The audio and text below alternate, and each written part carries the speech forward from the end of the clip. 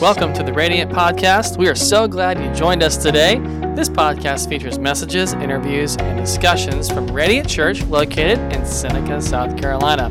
For more information about Radiant, visit radiantchurchsc.com. Here's today's episode. Hey, welcome to Radiant Church. My name is Andrew. I'm the lead pastor. We're so glad you could join us today from wherever you're watching or listening from. If this is your first time joining us, go to radiantchurchsc.com, click I'm new. If you fill out that short form online as a way of saying thank you, we're going to donate $5 to one of the nonprofits that is listed.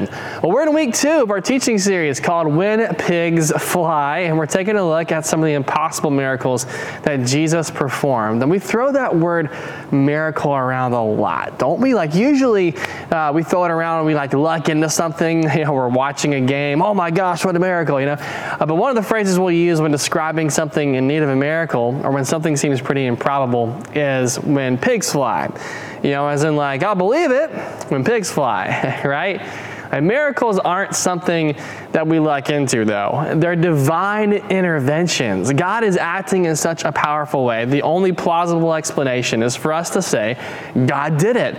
Miracles come in all kinds of forms. And we touched on one last week as we learned how Jesus healed a paralyzed man, not by laying hands on him or even saying that he was healed, but by forgiving him of his sins. Now, that story, found in Luke chapter 5, is the only instance where Jesus heals somebody by forgiving them of their sins. That shows that Christ really, truly is God. Only God has the power to forgive sins, and by healing a man, simply by forgiving him, Jesus made it abundantly clear who he was. He's God in the flesh.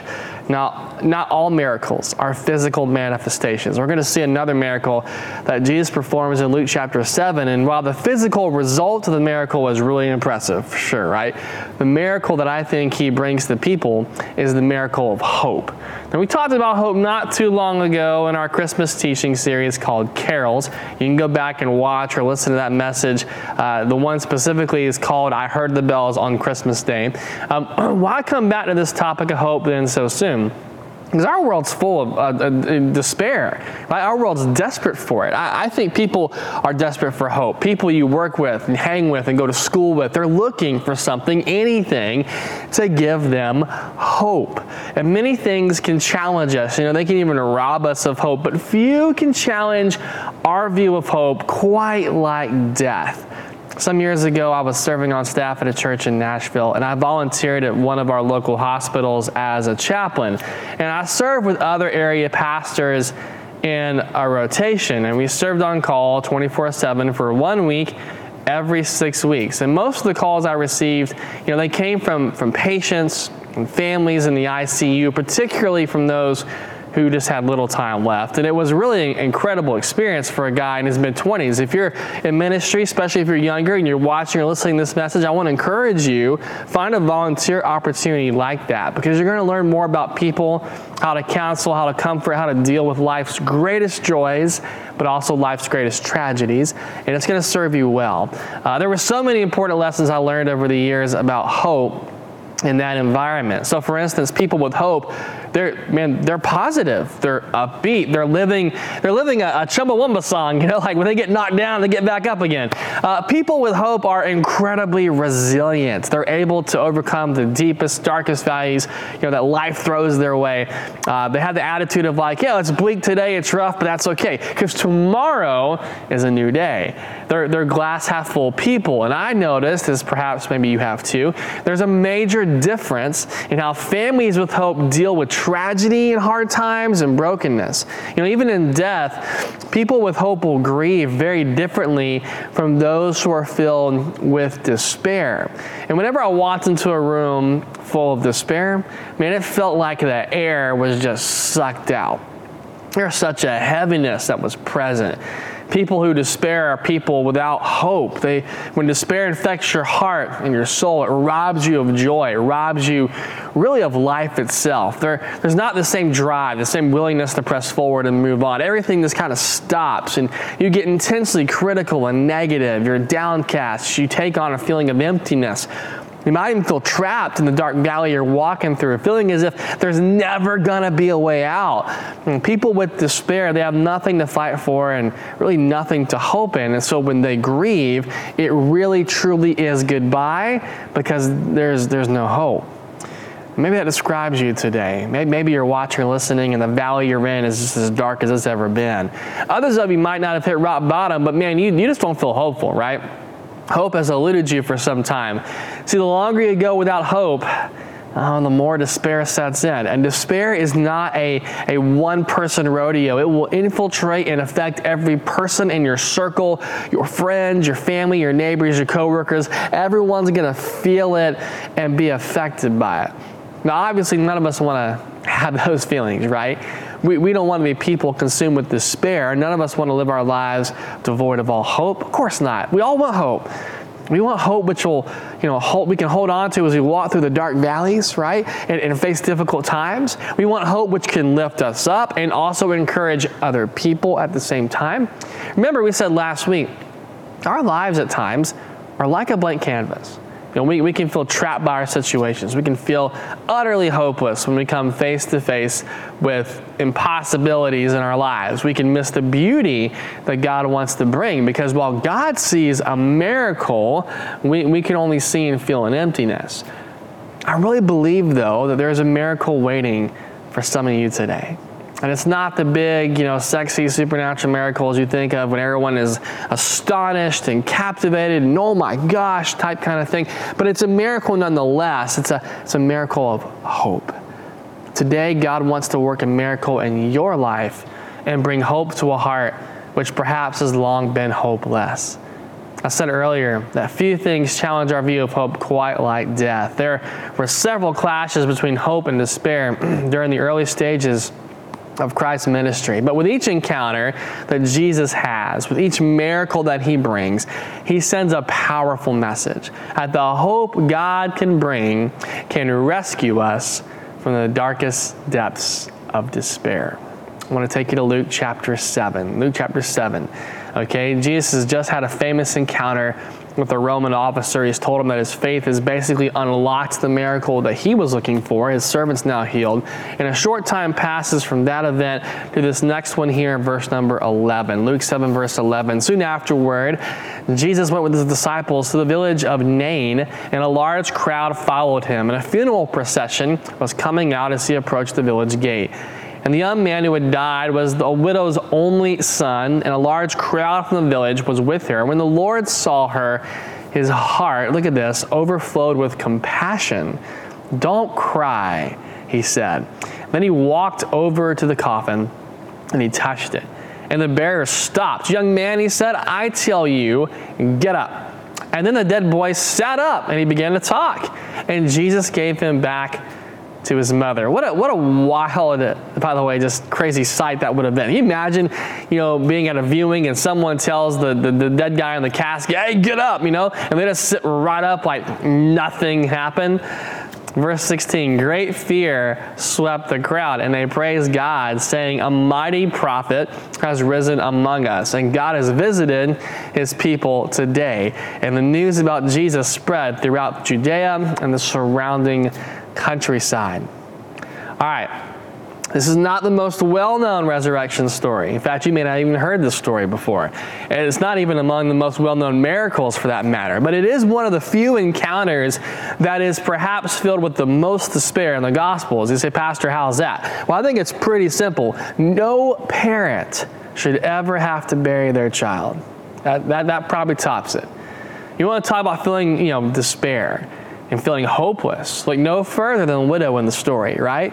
And it's bad enough she lost her only son, but it gets even worse for her because she has the misfortune of being born in the first century Middle East, where her options of making a living are extremely limited. So without her husband, who's no longer with her, her son became her sole provider, and now he's gone, and so she's just lost her son. She's lost her provider. She's lost, all hope. Really, she's just kind of hoping she can just make it. And she was, without a doubt, in a dark place when Jesus came onto the scene. Despair had completely engulfed her. I can say that with confidence. Now, I love what Luke says about Jesus. He says when he saw the widow, his heart overflowed with compassion. Got to stop for a moment and tell you today that Jesus' heart overflows with compassion for you. You may feel like you're not good enough. You may feel like, life has dealt you a bad hand. You may feel broken or hurt or full of despair today, but Christ's heart overflows with compassion for you. He sees you. He cares for you. You not only matter to God, you are highly valued by Him. And notice he stops the whole procession. He's so full of compassion for this widow, he stops the funeral procession to address her need. Doesn't that tell you how much he truly cares for her? I mean, doesn't it tell you too, like how much he cares for you? He stops the procession, which is no small feat. These processions were pretty large. There were actually professional mourners who would come and be a part of these things. It was a big ordeal. And he just stops the whole thing. And he touches what was their version of the coffin, tells the son, get up, and the young man does exactly that. He sits up and he freaks people out at the same time, man. A dead guy coming to life. We just saw him dead 2 seconds ago. I bet not a single person in the crowd for sure thought that Jesus would do this, let alone that he could do this. It's not like you walk around seeing dead people get raised, every Tuesday. It was an impossible situation for the widow. Her son was gone. There's no way he's coming back. And perhaps you're watching or listening here today and you feel like you're in an impossible situation of your own. You see the situations you're facing, you see the insurmountable odds, and you just know, man, I'm in an impossible situation. I don't know what to do. Good, okay? Because God specializes in the impossible. He takes that empty canvas and he paints a miracle of hope where impossibility exists. In Exodus, the people of Israel are facing the impossible. The Egyptian army, the most powerful military on planet Earth at that time, was closing in from the rear. The Red Sea is staring them down up front. Fear and anxiety and panic grip the people. It looks impossible, but that's when God shows up. And he parts the sea and he allows Israel to cross. You fast forward a generation when Israel's taking the land of Canaan, and the first stop is not a city-state that's a cakewalk for them to conquer. No, it's the biggest, baddest, most powerful city-state in the region, Jericho. No one could scale the walls. In fact, archaeologists believe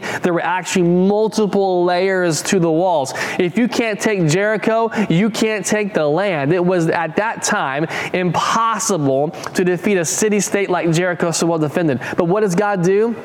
He specializes in the impossible, and he works a miracle. And what happens when the people of Israel defeat Jericho? The rest of the city-states in Canaan freak. Nobody had done that before. Shadrach, Meshach, and Abednego are serving King Nebuchadnezzar in Babylon. They refuse to worship this massive statue that he's built, so he orders a furnace to be heated so hot it killed the very soldiers responsible for throwing these three guys inside. They should have died before going in like the soldiers did.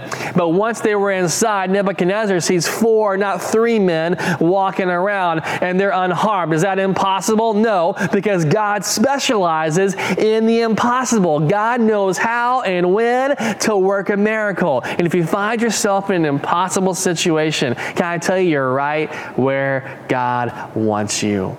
Why? Because you can't take credit for what only God can do. It's an opportunity for him to show you and everyone else who he is. Now imagine you're the widow's shoes here. Your husband's gone. Your son is gone. You have no hope. What do you have to live for? You're feeling despair. You want your son back. It's impossible. The dead don't return to the living. It's impossible, right? Impossible until Christ paints a miracle of hope. When the widow's son sat up, her despair left instantly. She was filled with hope. Her brokenness turned to joy. She may have felt like God was distant, that this was her dark valley. When you walk in life's dark valleys, you can't always feel God, can you? It's a dangerous place to be because you risk being so overcome with despair and hopelessness that you can't see and hear and touch and really feel God in any way, shape, or form. And that's the hardest part about really having faith, I think. You're walking by faith means you don't have to feel God. You don't have to hear him. You don't have to see him. You don't have to sense his presence. In fact, I would argue that the more you grow in your walk with Christ, the more God will put you in situations where you have to trust without feeling. And that's hard for Pentecostals, okay? At Radiant Church, we're part of the Assemblies of God Network, which is it's Pentecostal in our theology. And there's a lot of emphasis on feeling and emotion. And that's good, right? Because God works through our emotions and feeling, but we can't live by that. To truly grow in our faith and in God's Spirit, we have to learn to walk in those dark valleys, trusting with each step we take. God is with us. Even though we can't feel him, even though we can't see him, even though there's zero evidence that we have that he's with us, we are going to trust him in this moment. And it's in those dark valley moments that we tend to doubt, too, God's ability to paint the miracles that we need. And yet, in those moments when we feel God is distant, or we struggle to see him at work, or we struggle to sense in him, can I just tell you, hope remains. A few years back, there was a couple in our church who'd been praying for a baby, specifically a boy. Years had gone by, and finally, God answered that prayer. They had their little boy. Isn't that great? But 5 weeks after he was born, it was discovered he had a rare heart defect. And no one would blame them for being angry at God. I mean, after years of praying for a baby, God finally comes through. And then what? To take this baby right back home? That felt really hopeless. But they didn't allow despair to settle in. This couple remained hopeful. They prayed over that little boy when he was in the NICU. They thanked God for blessing him with their son. And if it meant that God was going to bring him home after such a short stay in this world, they actually got to a point where they had a peace about that. But God had other plans. He didn't call them home. And after weeks of staying in the hospital, they were finally cleared to go.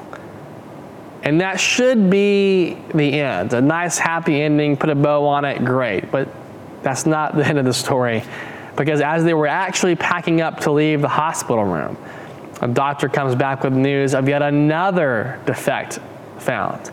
And this one more severe than the one that was previously resolved weeks earlier. You want to talk about the wind being blown out of your sails.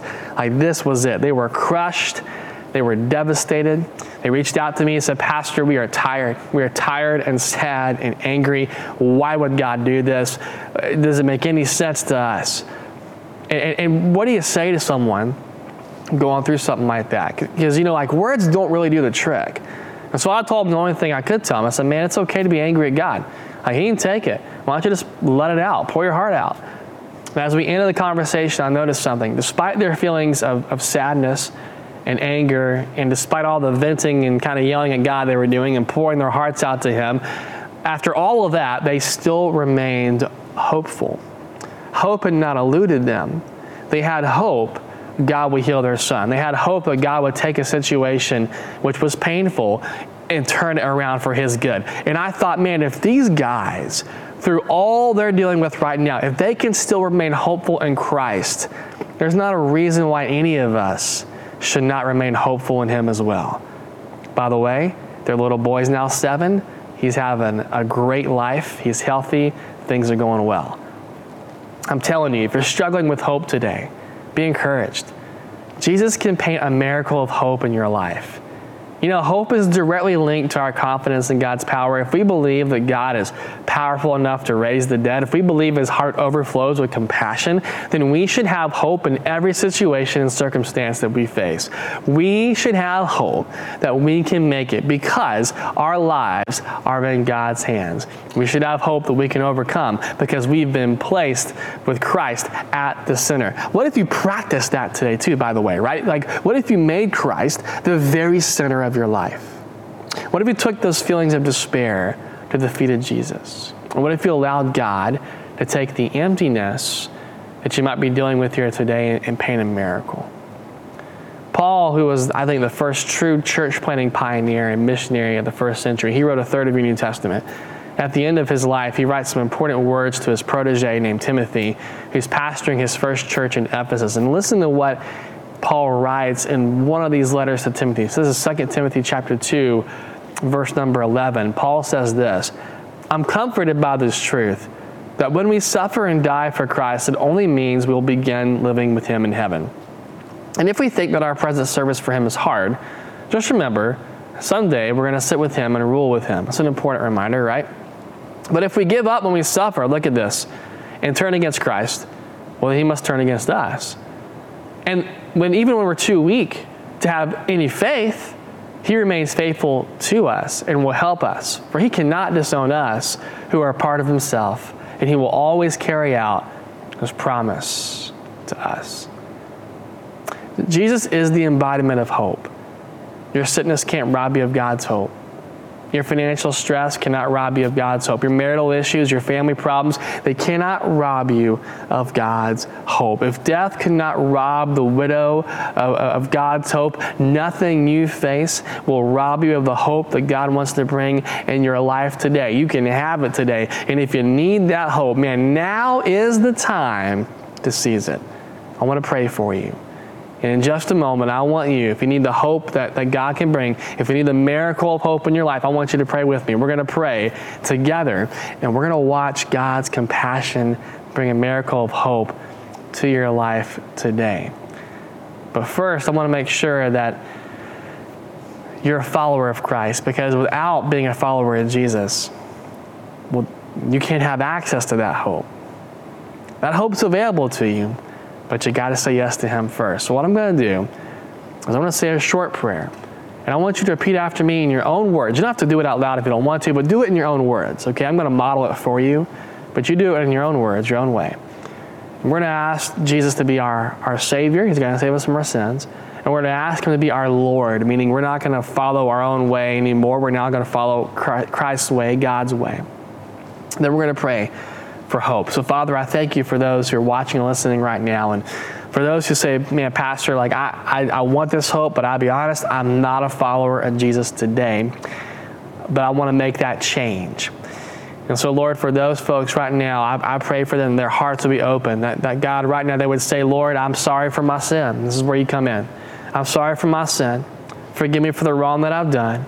I've done things I'm not proud of. I know they've violated your standards. I know these are things, God, that go against you, and I'm so sorry for that. Lord, will you forgive me and cleanse me as only you can do? Be my Savior today, and then be Lord of my life. I'm not going to do my own thing anymore. I've done things my way. I've tried it my way. It doesn't work. I'm where I'm at now because of that. And so from this day on, God, I'm going to commit myself to following after you. I'm going to serve you. I'm going to obey you. I'm going to follow you. Will you be the Savior and Lord of my life? And I am yours from this day forward. God, for those who need hope today, they have despair, they have all kinds of things they're dealing with right now. The miracle of hope is not eluding them. It's available to them today. God, I pray for that miracle, that you would give them that miracle, that, Lord, that hope that the widow had in the story, the hope that Israel had, the hope the Shadrach, Meshach, and Abednego had, Lord, that same hope will live in these individuals today who are saying, Jesus, I need it. I'm just going through a rough time. I'm going through a dark valley. I need that. Lord, when they can't feel you, when they can't sense you, when they don't know what's going on, I pray that they would trust you. They would walk by faith in that trust, knowing I can't see God, I can't feel God, I can't see any evidence of God really with me right now, but I'm going to trust that he's with me and he's going to see me through this dark valley. Build their faith up, I pray. Give them hope, I pray, God, that restores and replenishes and rejuvenates their very souls. God, I pray that they would be living, walking examples of the hope that Christ can bring to those in their community, in their families, in their schools. I pray, Lord, thank you for what you're going to do in their hearts, their lives. Thank you for giving us hope. And we ask all this in your name. Amen. Thanks for listening. If you have any questions or would like to reach out to us, you can do so by emailing us at media@radiantchurchsc.com or visit one of our social accounts on Facebook, Instagram, or YouTube. If you like what you heard today, subscribe to our podcast so you don't miss any future episodes, and give us a 5-star rating on the podcast platform that you listen to. We hope you have an amazing rest of your day.